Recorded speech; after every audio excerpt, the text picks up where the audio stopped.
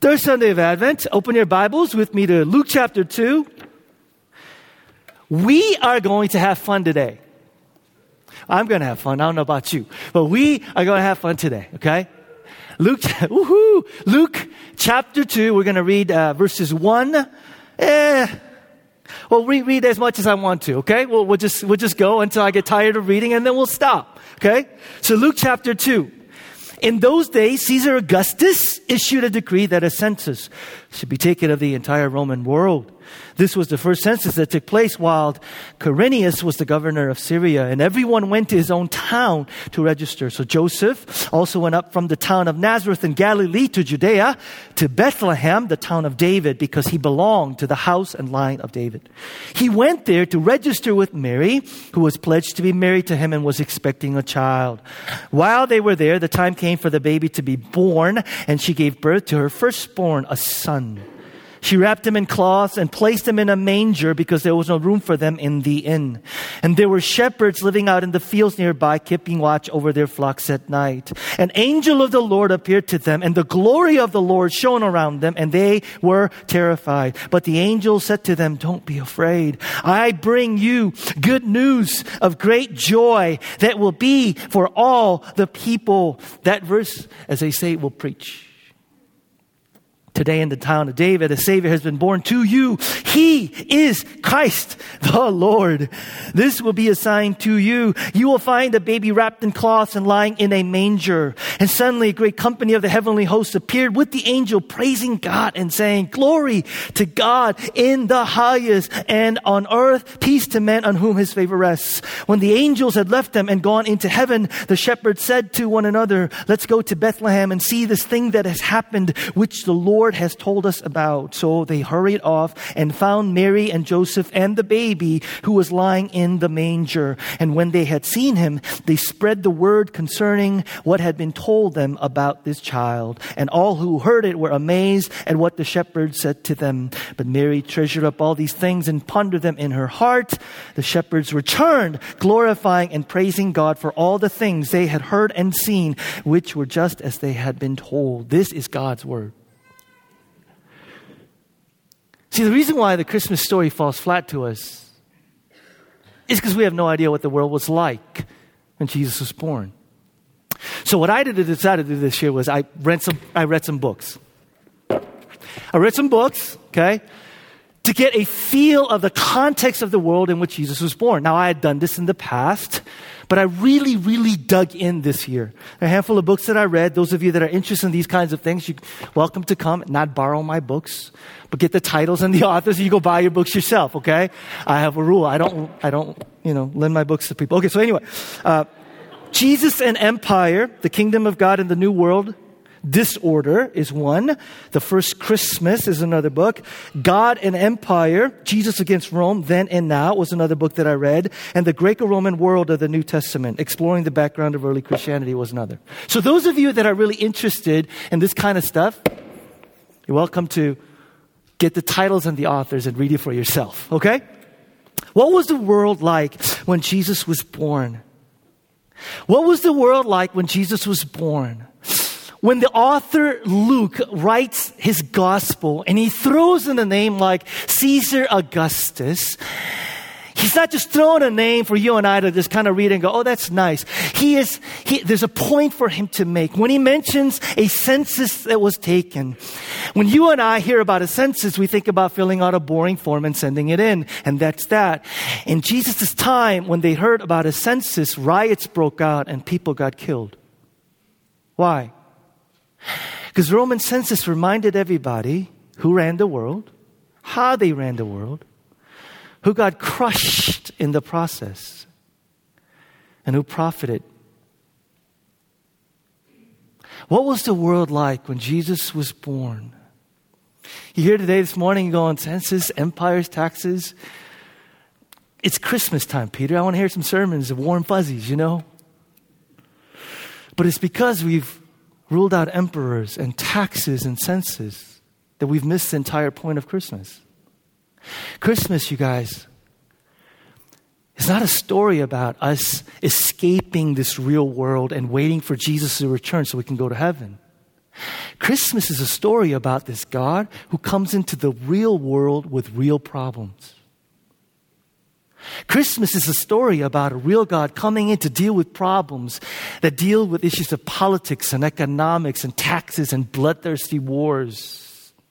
The world in which Jesus came, the birth of Jesus Christ, and it's telling, is a world in which God says, I have come to deal with real problems in the real world. A real God has intervened in human history to deal with evil, injustice, oppression, taxes, and emperors and empires. Are you with me so far?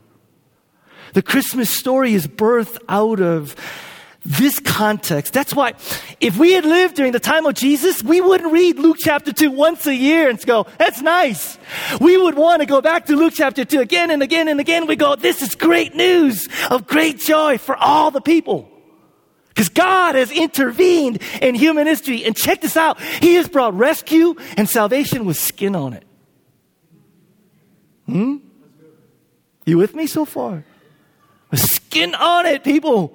Real problems in the real world. Yeah. Christmas is a time in which, remember, that Jesus Christ came to reconcile sinners to God so that we who are estranged from God can be connected to Him. But Christmas is good news for people who've lost their jobs. Christmas is good news for people whose homes are being foreclosed on. Christmas is good news for people who are struggling to put food on the table. Christmas is good news for those who are saying, is this world always going to be like this? Huh? Okay, you're sort of catching on, okay? Christmas is about God intervening in the real world. Today, it's going to feel like you're drinking from a fire hydrant. Imagery, okay? I realize I can't get it all, so this is going to be a 2-part series.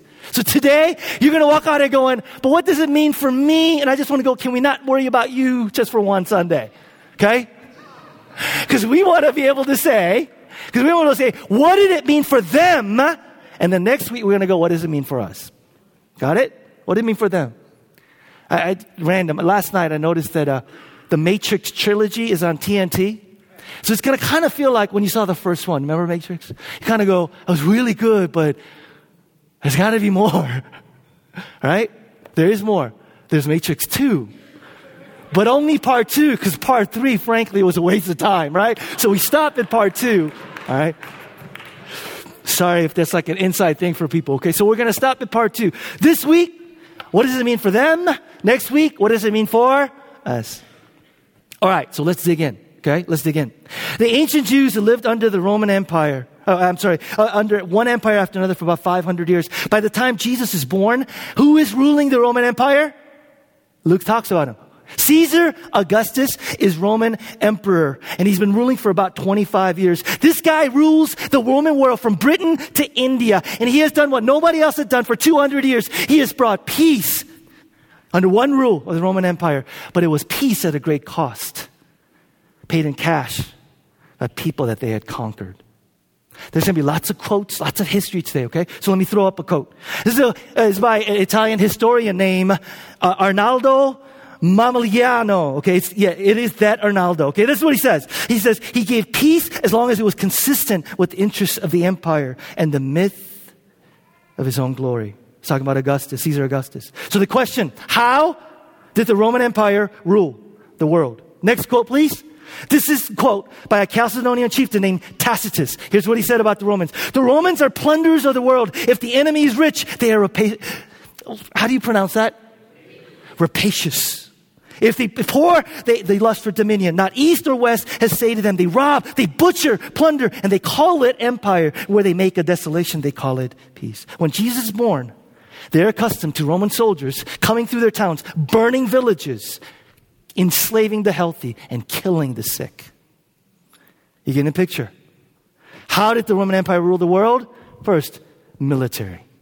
The Romans control the world through force and through violence. By the way, on a side note, I'm not making a political statement today.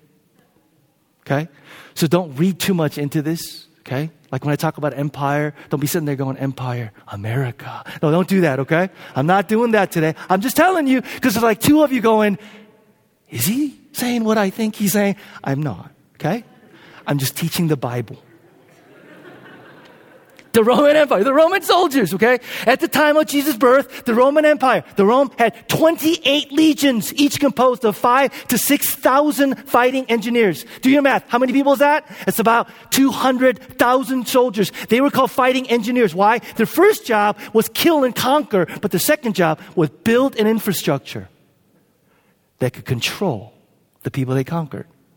So these people were adept at building all-weather ports, roads, and bridges. Josephus, a Jewish historian in the first century, in his book Jewish War says, a typical pack for a Roman soldier had 2 items for war, 7 items for building, for construction. So once that all-weather military infrastructure was in place, it made travel really easy, so commerce flourished, but it also made it very easy for them to squash revolts.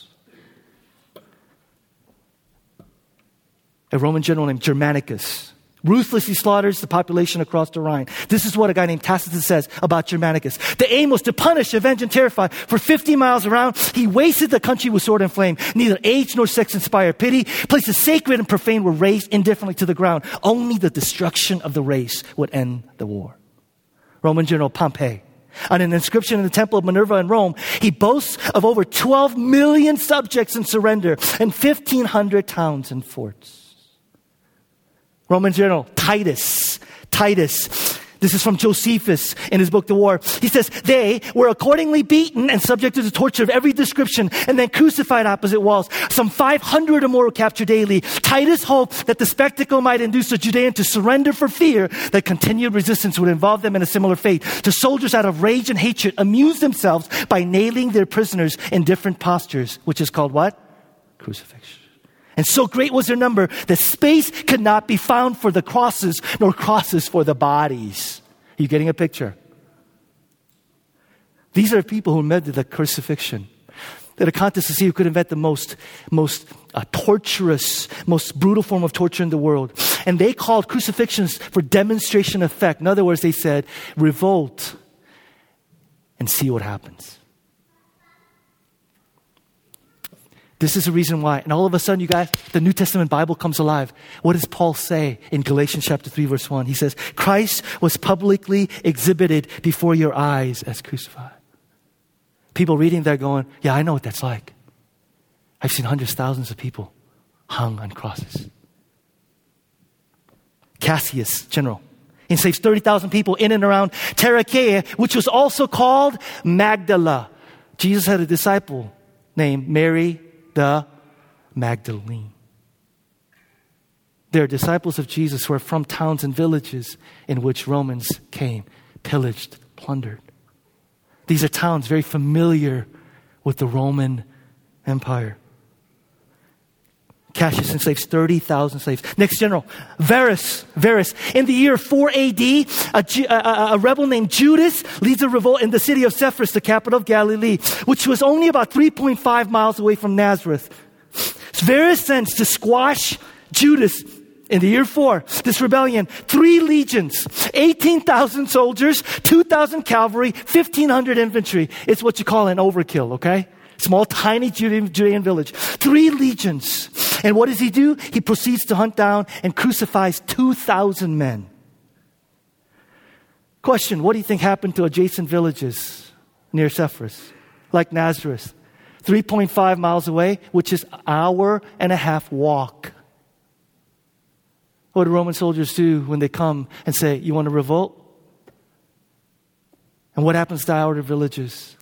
Jesus grew up in Nazareth, an hour and a half away from Sepphoris, where 20 years before, everybody in Nazareth talked about the day that the Romans came. The day that the Romans came. You remember? The day that the Romans came? Yeah. I remember that. Of who lived, who died, who got away, and who didn't. I found real interesting one of the books.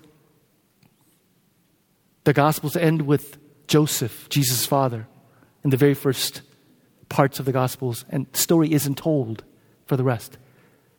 Remember, he lived in Nazareth. And so one of the historians just kind of conjecture saying, maybe Mary, while Jesus is just a little boy, takes him up on top of the hill and looks down and says, the day that the Romans came, the men in our town, the men in our villages, either were killed or taken as slaves. Quote, Josephus War. He, that is Varus, put to the sword 1,000 of the youth who had not already escaped, made prisoners of women and children, gave his soldiers license to plunder the property, and then set fire to the houses. The able-bodied fled, the feeble perished, and everything left was consigned to the flames. Are you getting a picture of what life was like in the region of Galilee in the first century? Historian Tacitus again says this, to plunder, to butcher, to steal. These things they misname empire, and they make a desert, and they call it peace. This is what the Romans said. They came and said, Caesar has given you peace. And the people are going, peace? This is peace? Question, how did the Roman Empire rule the world? Military. Second, how did the Roman Empire rule the world? Economic. How does Caesar expand his empire? Force and violence. Who expands his empire through force and violence? The military. How does he maintain control of the military? He pays them. How does he pay the military? You raise taxes and you tax the subjects. By the way, how do you find out how many people are in your empire so you can find out how much taxes you can raise? You do a census. So here's Caesar expanding his empire, paying his soldiers to make his empire bigger. Remember I told you, don't let your mind wander off too much and go, this is scriptural.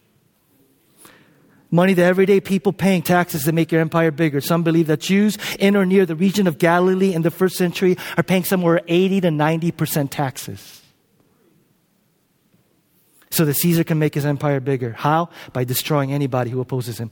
That's why, Acts chapter 5, verse 37, we find this nice little nugget. Look, Judas the Galilean rose up at the time of the census and got people to follow him. He also perished, and all those who followed him were scattered. Census! Taxes! Why? So he can expand his empire. We're not going to take it anymore. Really? We're going to send our legions.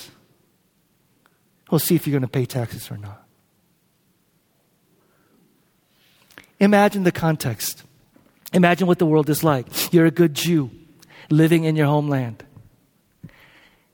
It's an agricultural society. You farm the land to make a living. You farm the land that was given to you by your father, his grandfather, and going generations back all the way to Joshua when they entered the promised land. But you're getting taxed on your land. And you continue to produce so that you can tax it, but no longer can you continue to pay the taxes. So what happens? Eventually you lose your land. What happens if you lose your land? You can no longer support your family. You have to find a trade or a tool that you can do to be able to make a living, to be able to put food on the family. That means a skill or trade takes you wherever the work is. Joseph is where when Jesus is born? In Nazareth. He is from where initially? Bethlehem, his hometown, a marginally agricultural area. What's a guy who is born and raised in Bethlehem going to be living in Nazareth? What's Joseph's occupation? He is a carpenter. Why? Why is he no longer farming the land that his father and grandfather farmed?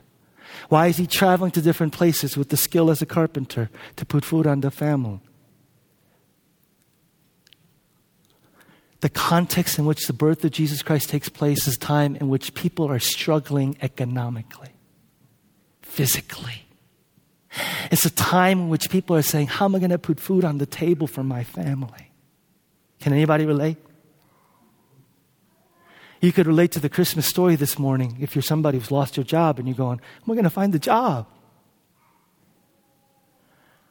You could relate to the Christmas story and understand the context this morning if you're going, economically, I don't know how I'm going to put food on the table for my family. You can understand the Christmas story if you're saying, I'm continuing to pay taxes now. The rich continue to get richer and the poor continue to get poorer.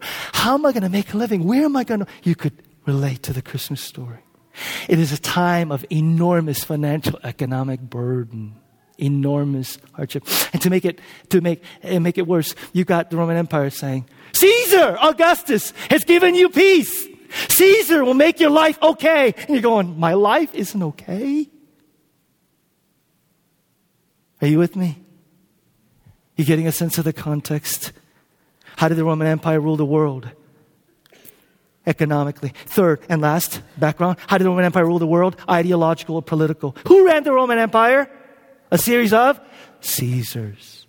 Let me put up some quotes up here, okay? Divine, Son of God, God from God, Redeemer, Liberator, Lord, Savior of the world. And if I were to ask you the question, who is that referring to? All good Christians go, that's talking about Jesus. Before Jesus was ever born, ever came on the scene? Before Paul had ever written a letter? Before Christian ever come on the scene? These were titles of who? Caesar Augustus. Caesar Augustus. Real quick, brief recap, history.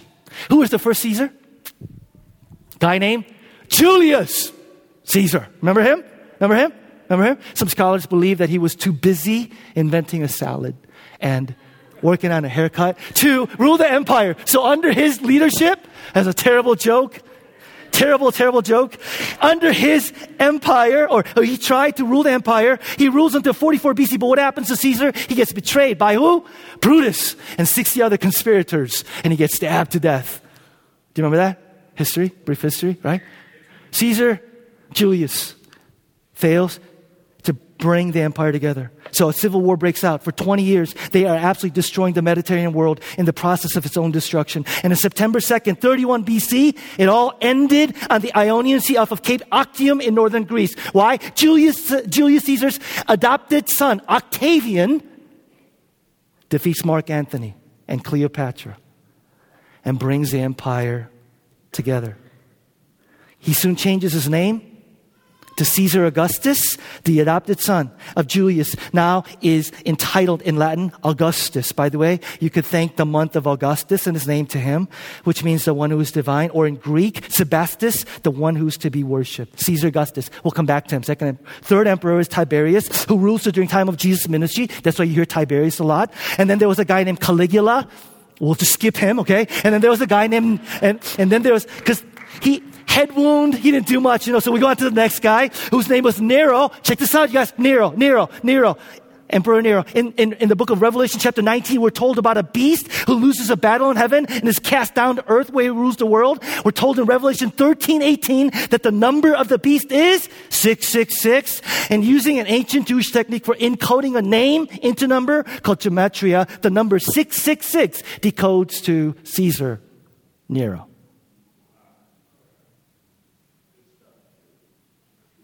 Thank you. I'm glad you enjoy it. It gets better though. It gets better. All of a sudden, right? Book of Revelation and these other books kind of come into focus a little bit.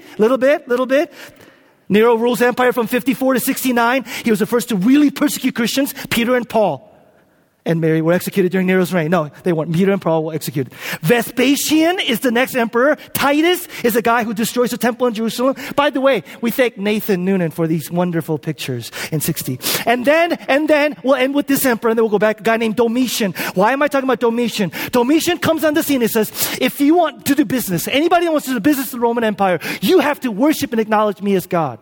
So in order to do business, sell, buy things in the Roman Empire, you have to go to the marketplace, offer sacrifices to the god Domitian, okay?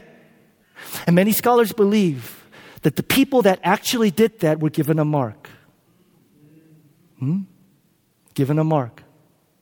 And because he came via land and sea and claimed to be God, the Jews called him a beast.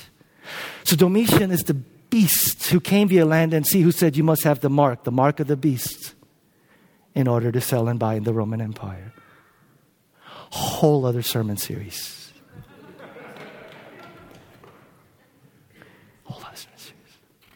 Caesar Augustus. Let's go back to him. Caesar Augustus. To know the real Christmas story. Caesar Augustus. Who is this guy? Again, he's the guy that brings the Roman Empire together. In the ancient city of Priene in modern Turkey, you go there today, you'll see this inscription in the temple. The good news about the birthday of a divine child who will save the world from destruction by establishing permanent peace. Who is this talking about? Jesus? No. Who is this child? His name is Caesar Augustus. By 9 BC, people are calling Caesar Augustus, he is the savior of the world for bringing peace and ending civil war. The parliament soon declares him God incarnate on earth. Caesar Augustus is God in the flesh on earth. Temples are being built in his honor. Prayers and sacrifices being offered to the God Augustus. Poet Virgil says this, the one who is to come will be the divine king of salvation for whom mankind has waited. So here's the Roman Empire. They're believing in this guy who says he is the savior of the world, the divine child who is born, who will bring peace to the Roman world, the one who is to come. And by the way, John the Baptist's disciples go to Jesus, and what's their question? Their question is in Matthew 11:3, are you the one who is to come? Are you getting it? All of a sudden the Bible comes alive, right? Are you the one who's to come? Why? Because you're living in a world where people are saying Caesar Augustus is the one. No, he can't be. This can't be. Are you, Jesus, the one who is to come? Virgil, he will annihilate the evil of the past and free people from unceasing fear. He will establish a universal empire of peace and will lead in the golden age for the blessing of renewed humanity. He will annihilate the evil of the past and free the people from unceasing fear. One of the propaganda slogans during this time is salvation is found in no one else save Augustus. You want to be saved? Believe in Augustus. You want to be reconciled to the gods? Believe in Augustus. You want to be renewed? You have to trust that Caesar Augustus is God come to earth to free from fear and your sins, to set you free and to provide you new life. Author Propertius. O Savior of the world, Augustus, now conqueror, see, the land is already yours. My bow battles before you. My bow battles before you. In Myra of Lycia on the coast of Turkey, which Paul spent some time in Acts 27:5, is this inscription, Divine Augustus, Caesar, son of God, Impetor of land and the benefactor, Savior of the whole world. Caesar's not just Savior of Rome. He's the Savior of what? The whole world, all of humanity, who has come to bring peace and salvation. There is no other name under heaven. Maybe this is the reason why Paul and his disciples are getting arrested, because they're going around saying stuff like this. Acts chapter 4, verse 25. Salvation is found in no one else, for there is no other name under heaven given to mankind. You're talking about Caesar, right? By which we must be saved. Are you tracking? Coins, lastly, coins. We're the new South today. Why? Most people are illiterate. And so if you want to get out a message, a slogan, you would mint a coin, because the coin would travel throughout the economy. And on every coin is this picture of Caesar with these inscriptions, Divi Filius, which literally means the Son of God.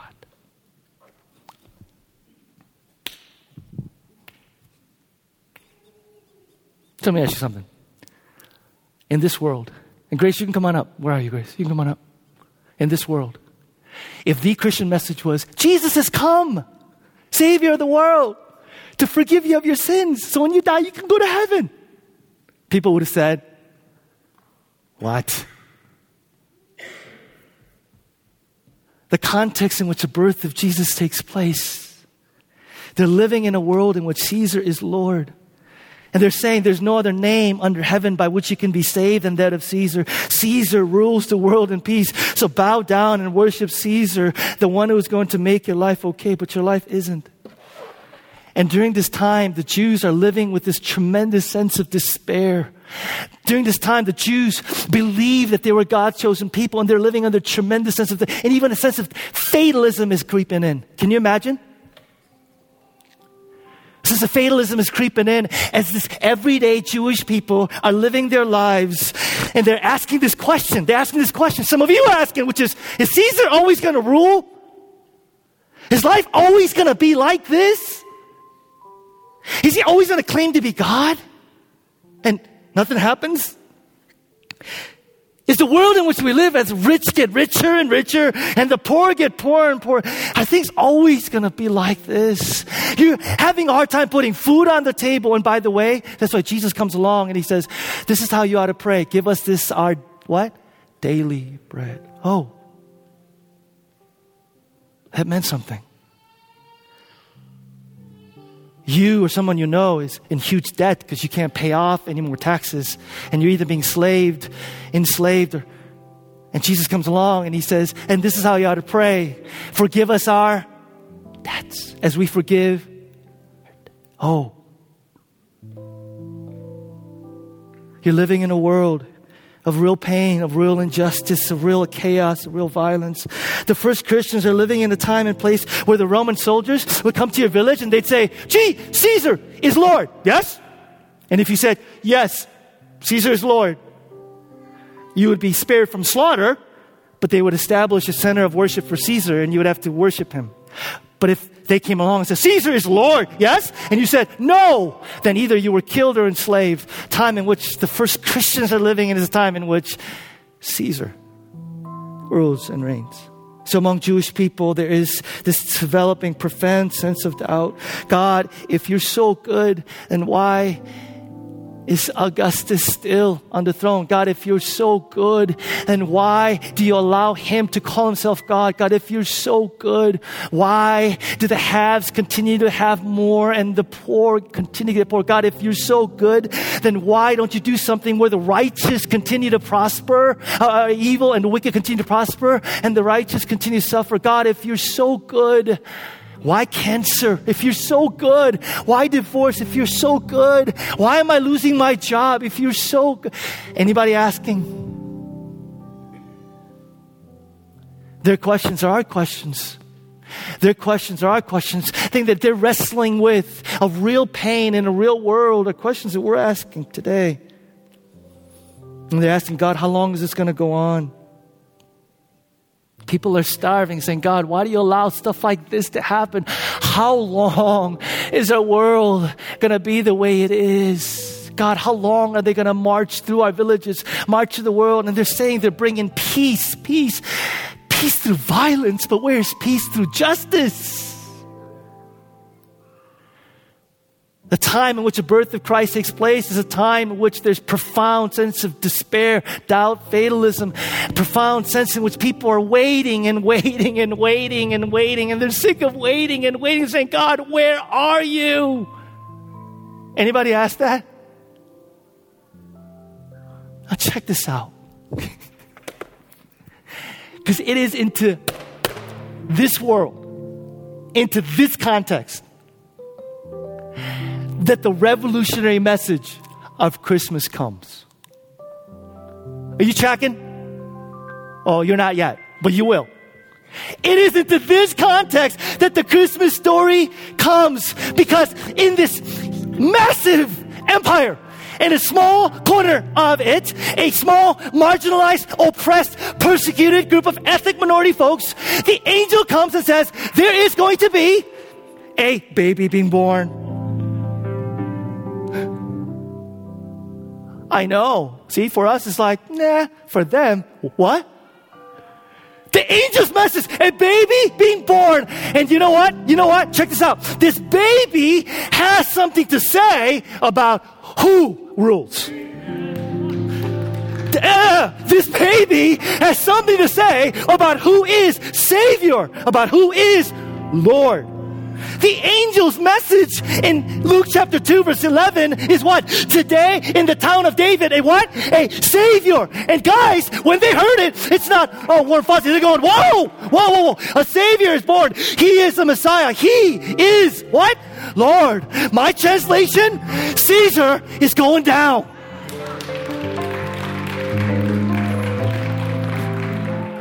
The clock is ticking.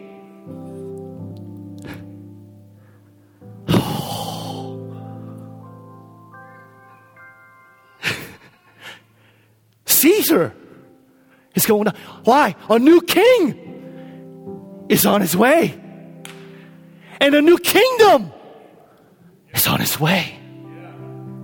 A new king with a new kingdom. And this kingdom is not about injustice, oppression, and favoritism to the rich, the proud, and the strong. This king comes with a kingdom of what? Justice, of peace, and of love. Daniel Espada, are you feeling me? Are you feeling me this morning? Because I thought about you all week as I prepared this sermon, you know. A new king is coming, and he doesn't favor the strong, the proud. Matter of fact, his heart is bent towards the weak, the oppressed, the marginalized. And his heart especially goes out to them. Are you feeling me? Are you feeling a new king with a new kingdom? Luke is asking rhetorically. He's not asking. He's going, who's Savior? Who's Lord? That's why the angel Gabriel says to Mary in chapter 1, he will be great and will be called the Son of the Most High. The Holy Spirit will come upon you, and the power of the Most High will overwhelm you. The Holy One will be the Son of God. You know what he's saying? He's going, yeah, I know. There's this dude in the empire who thinks he's Son of God. But you know what? I know somebody who is Son of God of the Most High.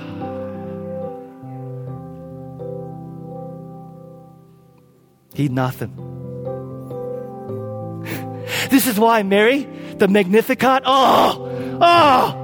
that stuff is good. Read that when you go home today. Mary Magnificat, she says what? Mary said, my soul glorifies what? The Lord. And that's not just Lord. That is a powerful, revolutionary, subversive message.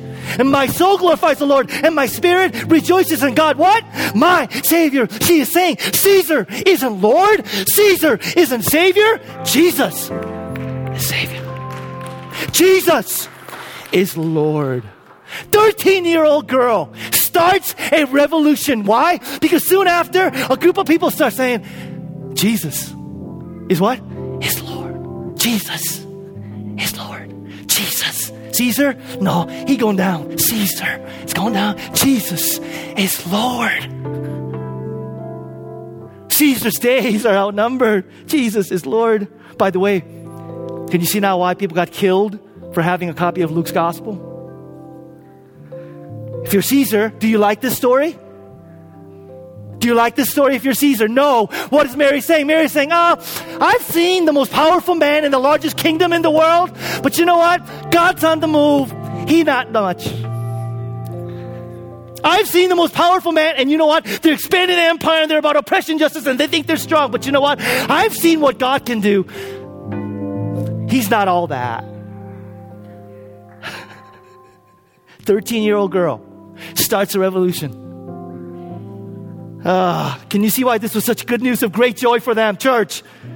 The Christmas story is about a God who shows up in human history, and he literally says, enough!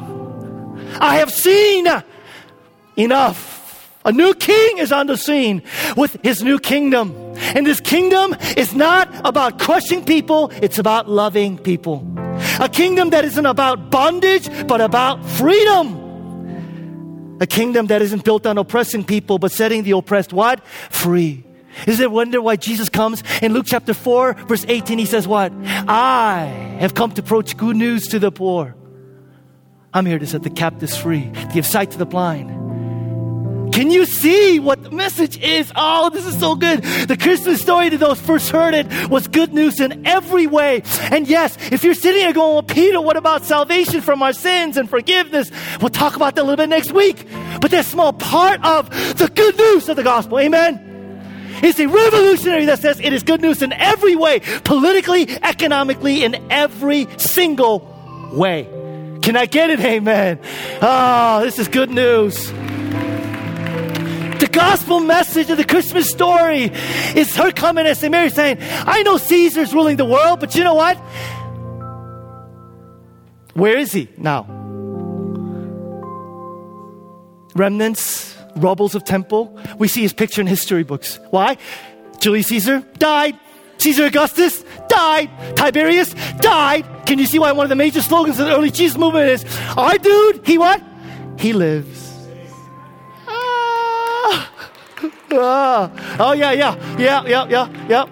Your dad, dead. His dad, dead. You see a pattern. Our dude, 2,000 years later, we, along with 2.3 billion people in the world, today will proclaim him Lord and Savior. Are you tracking? Oh, Michael, are you tracking? Oh, man.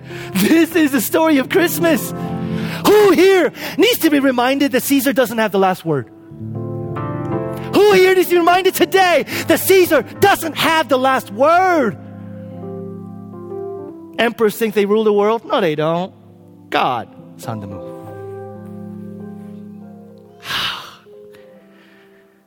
Anybody struggling with a sense of fatalism and doubt? Anybody struggling with a sense of despair? Anybody saying, oh, is it always going to be like this? Here is good news. today in the town of Bethlehem, a Savior and Lord has been born to you this day. And either that is the most glorious, concrete, skin salvation rescue for the whole world, or Richard Dawkins is right. We ought to go home, have a drink, and just call it a day. But if God is alive and His kingdom is on the move and things are a-changing, it is good news of great joy for all the people.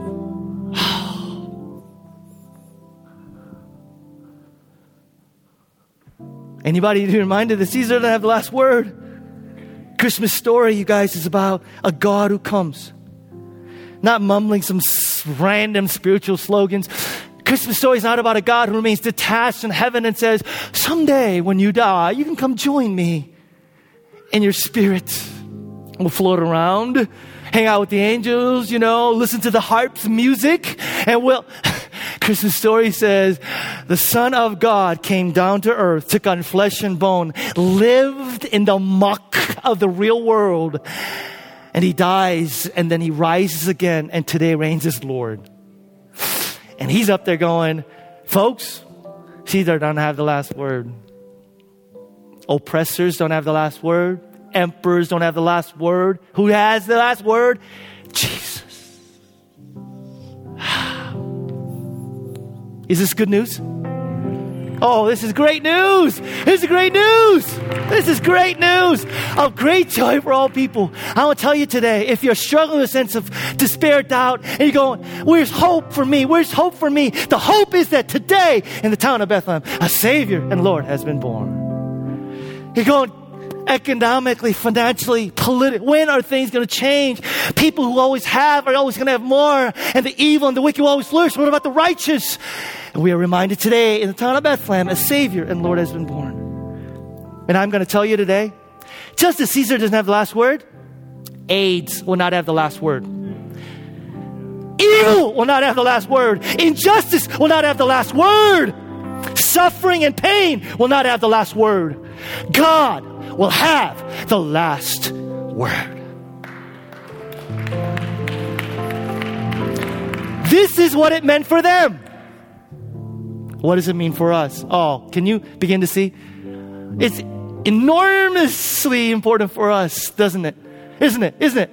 Because if the world is saying, Savior, Lord, Jesus, not Caesar, well, what does that look like? Precisely. What does that look like? It is our job and mission to show the world that Jesus rules.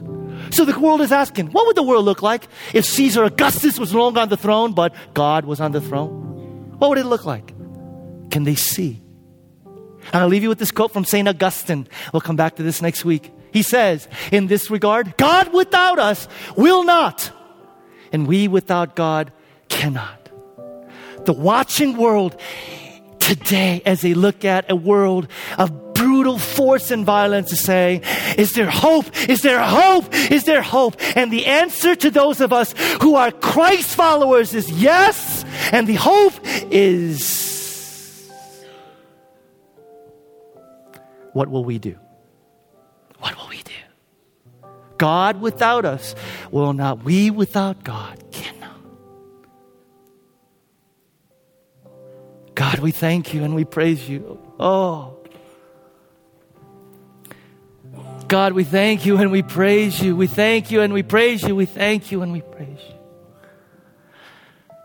God, I pray that for many of us, from this point on, every time we use the word Lord and Savior, that they would have a different meaning, that it would come alive, that it would mean something entirely, totally different than what we walked in here with. That whenever we declare that you are the Savior of the world and that salvation is found in nothing else, God, along with this tremendous salvation of our souls and renewal of our spirit and transformation, may the watching world see a revolution that began 2,000 years ago with the birth of Jesus. Oh, come. Oh, come. Let us adore him. Oh, come, let us adore.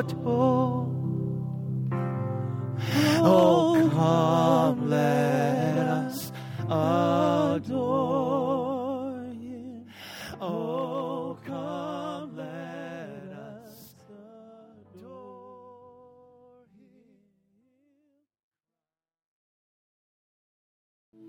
Him. Here's how I'd like to end today's service. If we could all stand from where we are.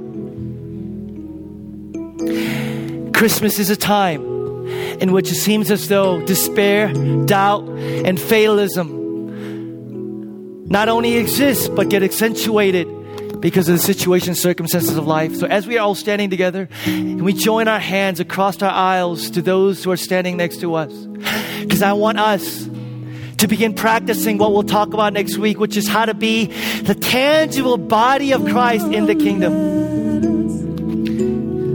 So what I'm going to ask right now is spend about a minute or so, praying for those that are standing next to you.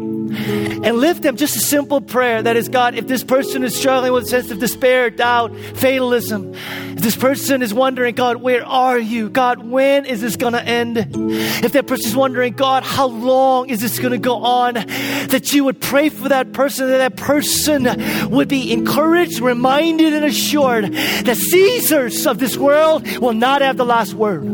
The pain, suffering, injustice, and evil will not have the last word. God will have the last word. So just go ahead and lift up a prayer right now. Right now for your brother and your sister. Right now for those that are standing next to you. Pray prayers of faith. Let's go ahead and do it together. God, we thank you. I praise you, God, for. And Lord, I pray and lift up, God, my brothers and my sisters in the sanctuary, God. God, that you would begin to lift them up, God, that you would begin, Lord God, to strengthen. You would begin, Lord God, to strengthen the feeble arms. You would begin, Lord God. You would begin, Lord God. You begin, Lord God, to fill them, empower them with your Spirit, God. To anyone, God, in despair, anyone, God, struggling with doubt, anyone, God, out there struggling, Lord God, of when, God, how long, God, that you would remind them today, Lord God, of what this season represents. Jesus is Lord. Jesus is Lord. Jesus is Lord. Jesus is God. Jesus is God. Jesus is Lord. Jesus is Lord. Jesus is God. Jesus is God. Jesus is God. Hallelujah. And God, as we leave this place today, God, I pray, Holy Spirit of God, that you would go with us and that you would remind us, the power of your Spirit, of this truth that is life, that is bread, that is wine, that is food to our souls. Jesus is Lord. Jesus is Savior. Jesus is God. Caesar will not have the last word. God will have the last word. May the news that brought joy and strength, God, to the first Christians bring joy and strength to our souls. The world as we know it will not always be. The kingdom of God is on the move.